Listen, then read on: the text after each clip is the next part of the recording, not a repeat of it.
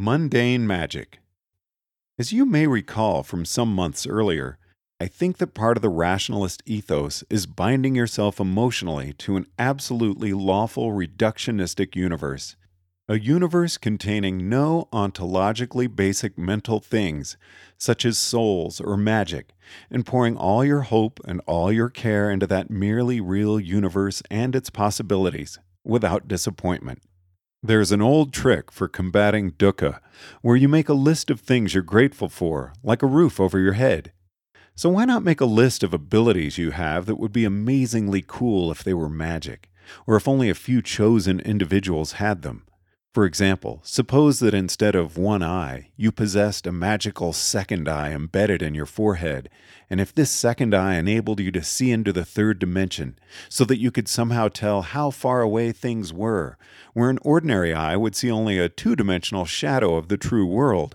Only the possessors of this ability can accurately aim the legendary distance weapons that kill at ranges far beyond a sword, or use to their fullest potential the shells of ultra-fast machinery called cars. Binocular vision would be too light a term for this ability. We'll only appreciate it once it has a properly impressive name like Mystic Eyes of Depth Perception. So here's a list of some of my favorite magical powers. Vibratory telepathy. By transmitting invisible vibrations through the very air itself, two users of this ability can share thoughts. As a result, vibratory telepaths can form emotional bonds much deeper than those possible to other primates. Psychometric tracery. By tracing small, fine lines on a surface, the psychometric tracer can leave impressions of emotions, history, knowledge, even the structure of other spells. This is a higher level than vibratory telepathy, as a psychometric tracer can share the thoughts of long-dead tracers who lived thousands of years earlier. By reading one tracery and inscribing another simultaneously, tracers can duplicate tracings.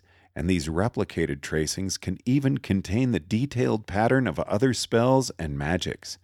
Thus, the tracers wield almost unimaginable power as magicians, but tracers can get in trouble trying to use complicated traceries that they could not have traced themselves. Multidimensional kinesis.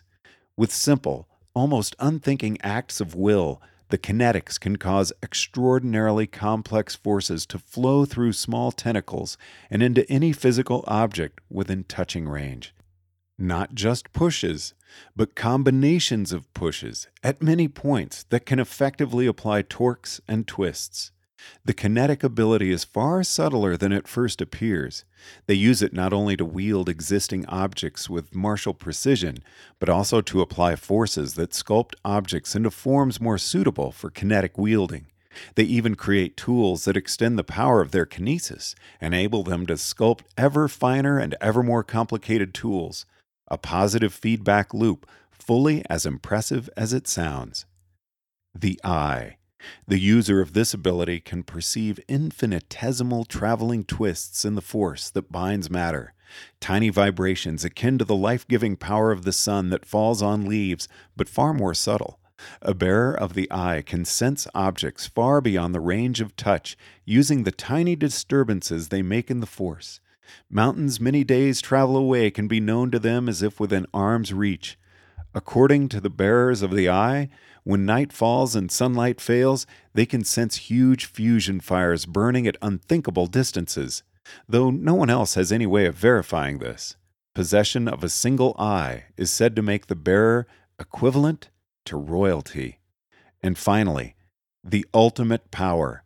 The user of this ability contains a smaller, imperfect echo of the entire universe, enabling them to search out paths through probability to any desired future. If this sounds like a ridiculously powerful ability, you're right. Game balance goes right out the window with this one.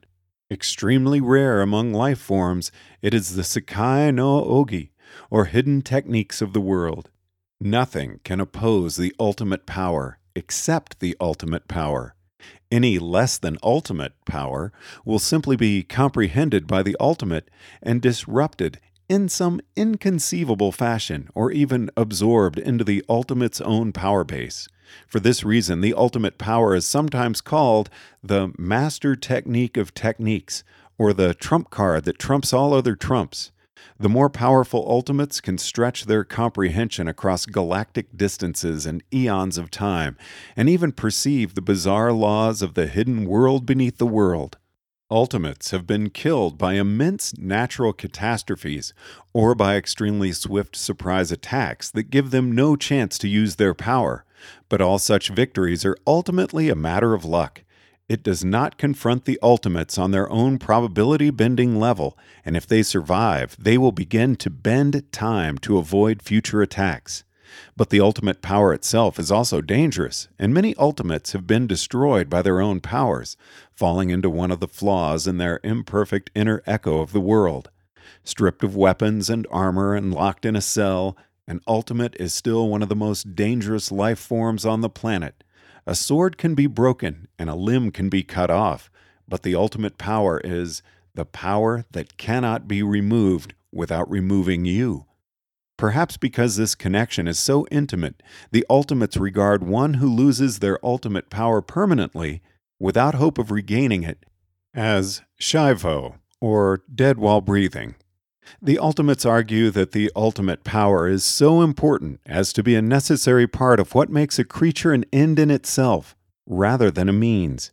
The ultimates even insist that anyone who lacks the ultimate power cannot begin to truly comprehend the ultimate power, and hence cannot understand why the ultimate power is morally important. A suspiciously self-serving argument. The users of this ability form an absolute aristocracy and treat all other life forms as their pawns.